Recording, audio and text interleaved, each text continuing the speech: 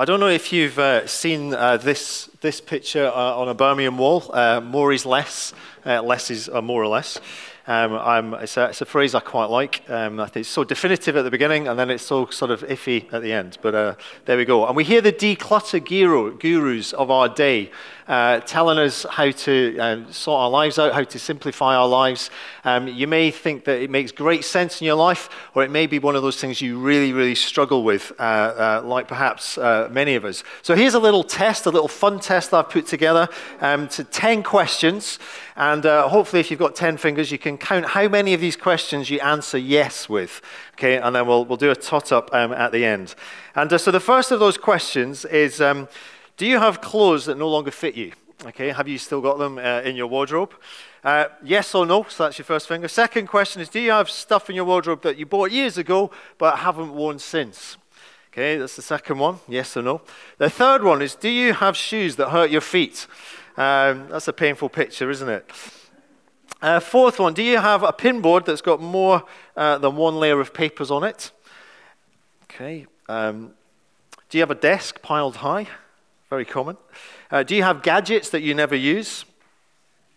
Do you keep things purely because they were a gift and you can never throw them out? Do you have problems finding things just when you want them, especially those precious things? Do you have things in your kitchen or fridge that are past the use-by date? These are the vegetables that have gone bad. And last one, do you keep things in case one day they might be useful? Okay, so, I score very highly on this, by the way, so I'm up in the 9s at least, okay? So anybody up in the 9s, 10s kind of area? Anyone going to confess to that? Yeah, anyone above 5? Okay, quite good fun. Anyone under 5? Yeah. Anyone get a 0? No one got a 0. We got 1 in Moseley last week who had a 0. Oh, we've got a 0. Yeah, that's fine. So, I think I've just disqualified myself from giving a talk on simplicity just from that test alone. But here we go. I love this card. You know, how is it? I detest every article of clothing I own, but when I go to throw something away, I develop this deep sentimental relationship with it. However, I also want to balance our judgment of each other with Einstein's very deep question. If a cluttered desk is a sign of a cluttered mind, of what then is an empty desk a sign? So, Albert, you have saved my bacon there, big time. However, I also take the challenge of this quote: don't own so much clutter that you will be relieved to see your house catch fire. Anyone resonate with that one? Or perhaps with this motivation, less stuff means there's less to clean, less to organize, less to store. There's just less mess. That has to be a great motivation. Or if you want an even better one, make room for bigger dreams in our lives.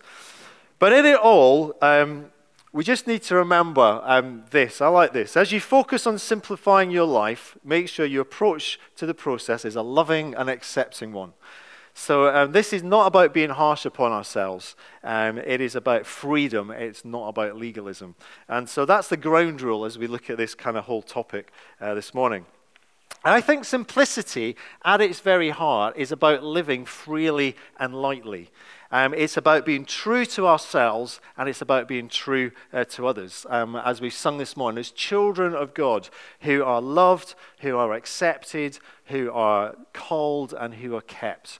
And the power of the truth of that.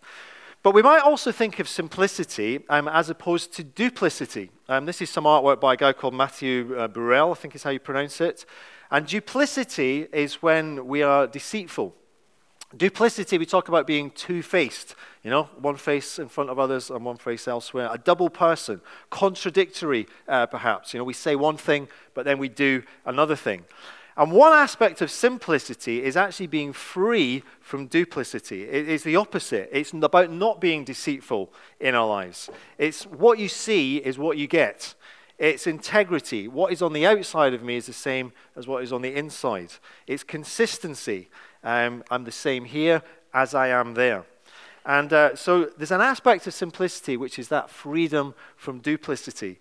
And much of the Sermon on the Mount is about this. Matthew 5, Jesus says, let your yes be yes and your no be no. It's very simple how you live, and yet the challenge can be there. Matthew 6 talks about not living like the hypocrites, who like to have this showy flamboyant outwardly, but actually there's no reality on the inside. And so simplicity we can think about as opposed to duplicity. And there will be some here today who you recognize in your own life there is an element of duplicity. There are things that you've not shared. There are secrets in your life. There are hidden parts of your life that you've not shared with your friends or your spouse or those that are close to you that perhaps need to be. There may be behaviors in our lives. There may be things that we keep from our parents. There are many, many aspects of our lives, and very often we can wreck our lives with that kind of thing. Many of us may have been there in our lives, and we realize we get a bit hot under the collar about some of these aspects to life. But it stresses us, and ultimately that kind of life will wreck our lives. And therefore it is about coming into simplicity. It is about confession. It is about talking to other people and beginning to be honest, true to ourselves and true to others, so that we begin to move into steps of help. There's a line from a novel that goes, the simplicity and openness of their lives brought out for him the duplicity that lay at the bottom of ours. And so simplicity involves honesty, and it involves openness. It involves not playing games in our relationships. Simplicity is not always easy, but it does bring freedom. And one of our core values as a church is quite crucial here in how we create safe environments for one another. So we talk about love, acceptance, and forgiveness as core values. And those are the things that enable us to be honest with those that we need to be. So Jerry Cook, in his book about this, I just want to read a passage that we often read as people kind of connect with the church. And it's this passage here, where Jerry says this. He says, love is commitment. Okay, and it operates independently of what we feel or do not feel. We need to extend this love to everyone who comes into our church. I want you to know that I'm committed to you. You'll never knowingly suffer at my hands. I'll never say or do anything knowingly to hurt you. I will always, in every circumstance, seek to help you and support you. If you're down and I can lift you up, I'll do that. Anything I have that you need, I'll share with you. And if need be, I'll give it to you. No matter what I find out about you, and no matter what happens in the future, either good or bad, my commitment to you will never change, and there's nothing you can do about it. You don't have to respond. I love you, and that's what it means. And he says a church that can make that commitment to every person is a church that's learning to love, and a church that will be a force for God. And so in our friendships, we need to extend that acceptance to one another. In our families, in our life groups, a place where people can be open, a place where people can be honest, and people can step out of duplicity perhaps into honesty and simplicity in our lives and set people free. I think another helpful differentiation when it comes to looking at simplicity is the difference between simplicity and what we call asceticism. So the ascetics were the people who were voluntarily made themselves poor. They go and live in some monastic outback somewhere and have absolutely nothing. So that's the kind of idea. But actually, poverty is not a good thing. Poverty is one of the evils of our world. And the Bible does not condone an extreme asceticism. The Bible clearly and consistently tells us that creation is good and to be enjoyed. So asceticism makes an unbiblical distinction or division between a good spiritual world and the evil material world. Anything of stuff is terrible for us. And so it finds its salvation in paying as little attention as possible to the physical realm and the material things. So asceticism and simplicity are incompatible with one another. They are totally different. They might appear to be superficially very similar at times, but actually they are very different. So, for example, asceticism renounces possessions, whereas simplicity sets possessions in their proper place, their proper perspective. Asceticism will have no place for a land flowing with milk and honey, whereas simplicity will rejoice in this gracious provision of God's hand into our lives. Asceticism finds contentment only in doing without and in poverty, whereas simplicity knows contentment in both poverty and in riches. As Paul put it in Philippians 4, he says, contentment in every situation, whether well-fed or hungry, whether living in plenty or in want. And the key issue here is not should we own anything, but does anything own us? And it's the power that has upon our lives. Another aspect, I'll come to that. Another aspect of simplicity is actually the inward reality. It has to be something that is within us. It's not just the outward stuff that we do and try to do. If it's just outward and it's not something that comes from in our hearts, then it just becomes a deadly legalism in our lives, a whole list of do's and don'ts. And at times, probably the outward practice is helpful because it exposes some of the lack of inner reality. So, when you do try and throw those clothes out that you don't really need, and you find this incredible emotional attachment coming to them, you find there's an issue here. Okay, when we try to give away, and we find out how sticky it is on our lives, and so it exposes that the lack of inner reality, perhaps, and the struggles that we face, and that's when that discipline might be helpful. But when we get this simplicity thing right, it frees us outwardly. Our speech becomes truthful and honest. The lust for status and position disappears. The kind of the showy extravagance that we might put on for others, we don't do because we can't afford it, but we don't do it on principle. And our goods become available to others. And perhaps you might identify with this Arctic explorer who journaled, I am learning that a man can live profoundly without masses of things. I don't think he had it very much where he was. When researchers measure happiness around the world, they discover this, which is probably not unfamiliar to us, but that is often the people who are happiest in the world are those that don't necessarily have very much. Because what they've discovered is that happiness doesn't really depend on your circumstances or our actual condition, but how our circumstances compare to our expectations. And so people who are worse off materially often report being far happier than those who are way better off, but everyone around them seems to have more. And so our expectations are a little bit higher, and we don't quite have that, and therefore we have a lower kind of happiness level, if you like.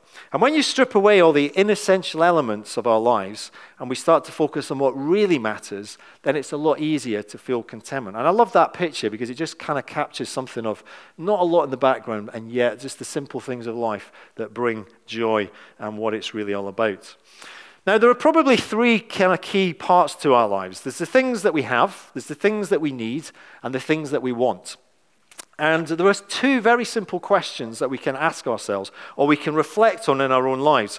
The first question is between the first two, is that do we have what we need? And the answer to that may be yes, maybe no. There's no right or wrongs. Do we have what we need is the first question. And the second question is, do we need what we want? And again, we can have yes or no to those things. There's not right or wrong on those answers. But they're very good questions to start to ask and to reflect on because they can apply to anything. They can apply to anything in the physical. Have I got food on my plate? Have I got shelter, a roof over my head? Have I got clothes on my back? Or it can be relational. Have I got friends? Have I got romance? Have I got community? Or even to the virtual world, the email or to social media or digital entertainment. Do I have what I need? Do I need what I want? Because what happens is that we then begin to define the answers to those questions. We begin to define the expectations we have rather than those around us, and therefore that will affect our happiness. And the added benefit is we focus on the things that really matter and also on the people that matter most. Richard Foster writes this, he says, because many in our world and culture lack that divine center, our need for security has led us into an insane attachment to things. Society today has a lust for affluence that is described as psychotic in the sense that it is lost touch with reality. Many crave things that they neither need nor enjoy, and many buy things they don't really want to impress people they don't really like.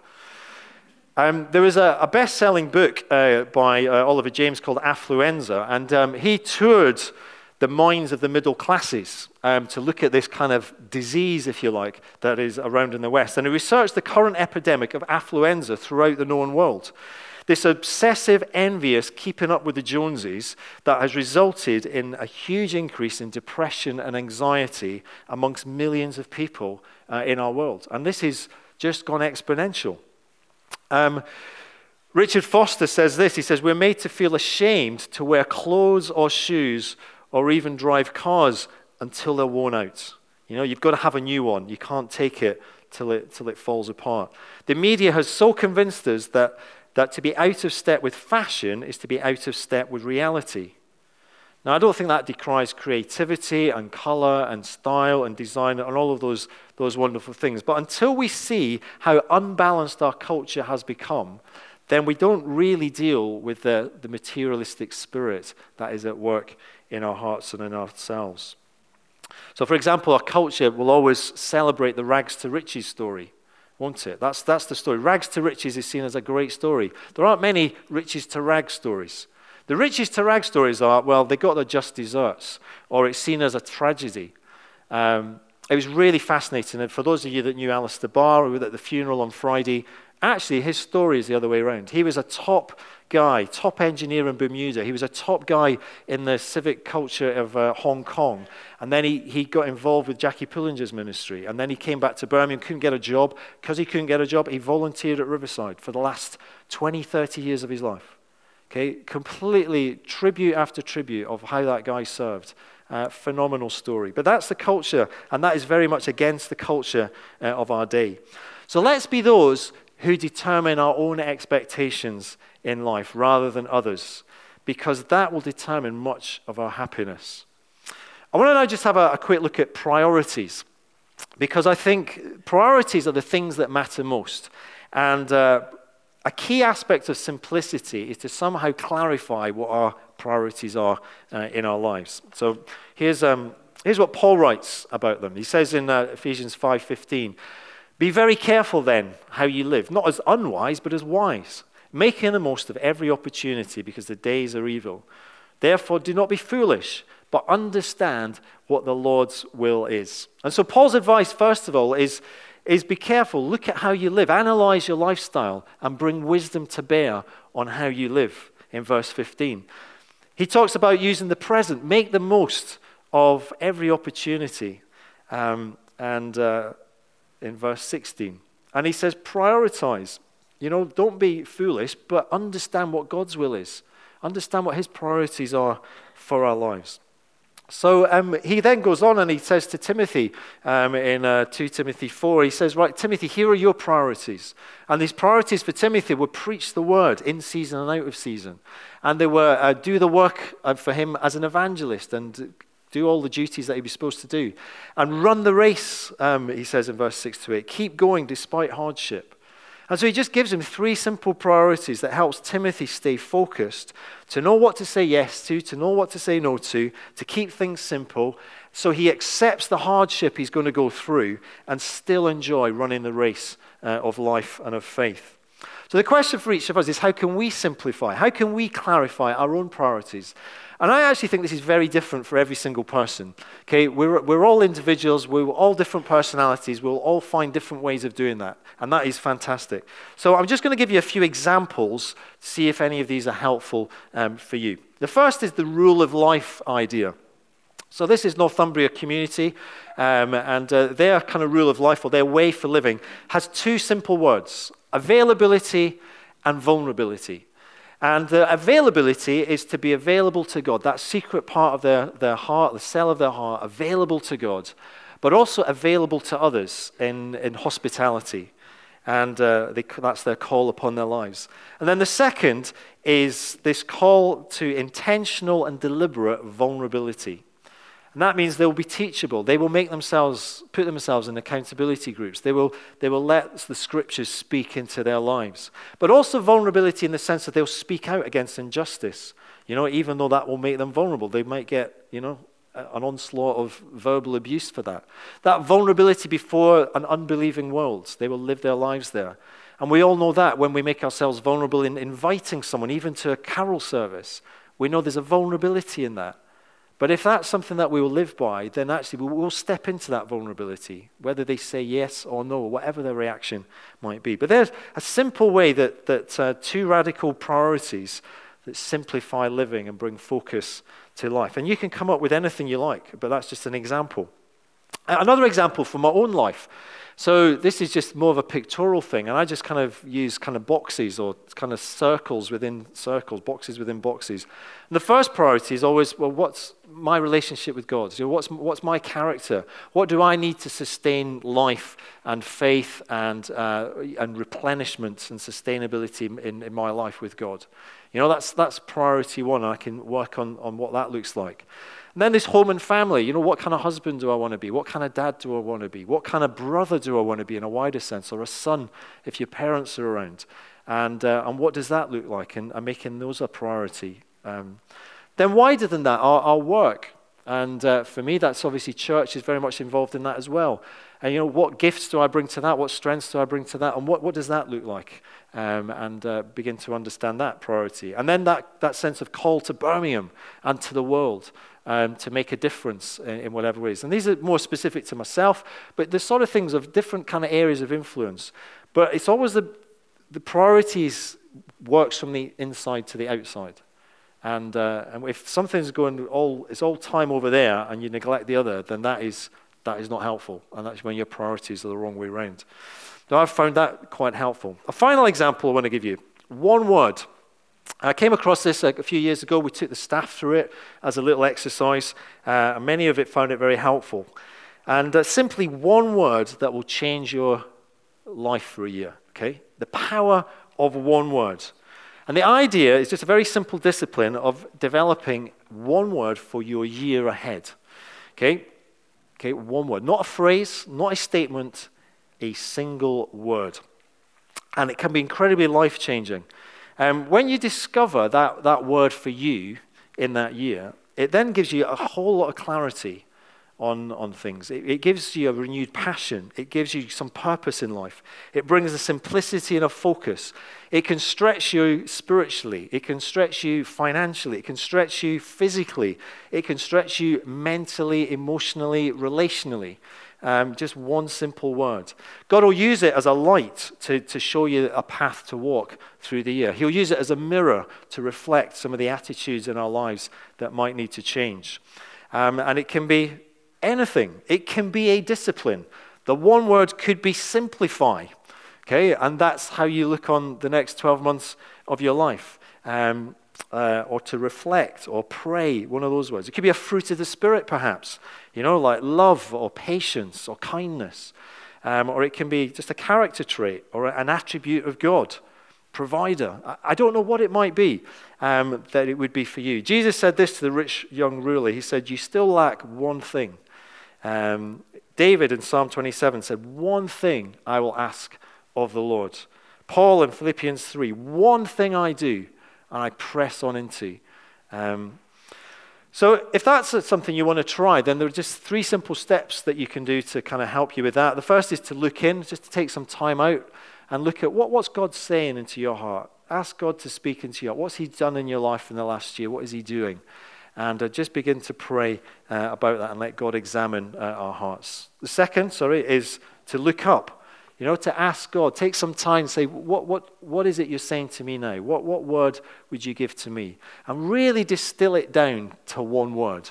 You know, it may be a picture, maybe an image that comes to you, but just capture it in one word. And then thirdly, live it out. Look out with it. Live it. Okay? Write it down. Keep yourself to it. Tell someone about it. You know, so there's some accountability to it. And then start trying to see how it impacts every area of your life. Keep focusing on it. Keep it fresh. And some examples. So I've just picked these at random. Okay, endurance. You know, if that was your word, you very quickly see how that will change your approach to a whole lot of different situations. It will affect your time, perhaps. It will affect your prayers. It might affect your physical training regime. It will affect your studies if you study. It will affect your relationships. Another word like encourage, you can very quickly see how that will affect your relationships. It will affect your speech. It will affect your workplace. It will affect your family. It will affect your use of social media posts. You know, it affects all sorts of things and yet can bring a real focus to our lives. So it can be very, very helpful because it's energizing, it can be God-inspired, and simplifies your life. And if you want to work through that, you can download a PDF from the Riverside Church website, go down to the footer, and it says Life Group Resources, click on that, and then there's a bit that says, I think it says Activities, drop down, and one word is in there if you want to look at that yourself or as a group or whatever. So different practical ways to prioritize and hopefully simplify. And as I say, these are just ideas. There's no right and wrongs, just ideas. But the first one is just to simply go and pray and scribble down what your 3 priorities are. What are your priorities in your life? Do you know what they are? Or develop a rule of life, like the available, vulnerable thing.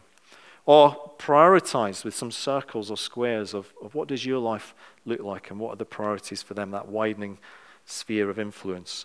Or use the one-word discipline, which I mentioned. We looked at contentment and happiness in life. You know, the haves, the needs, the wants. Do I have what I need?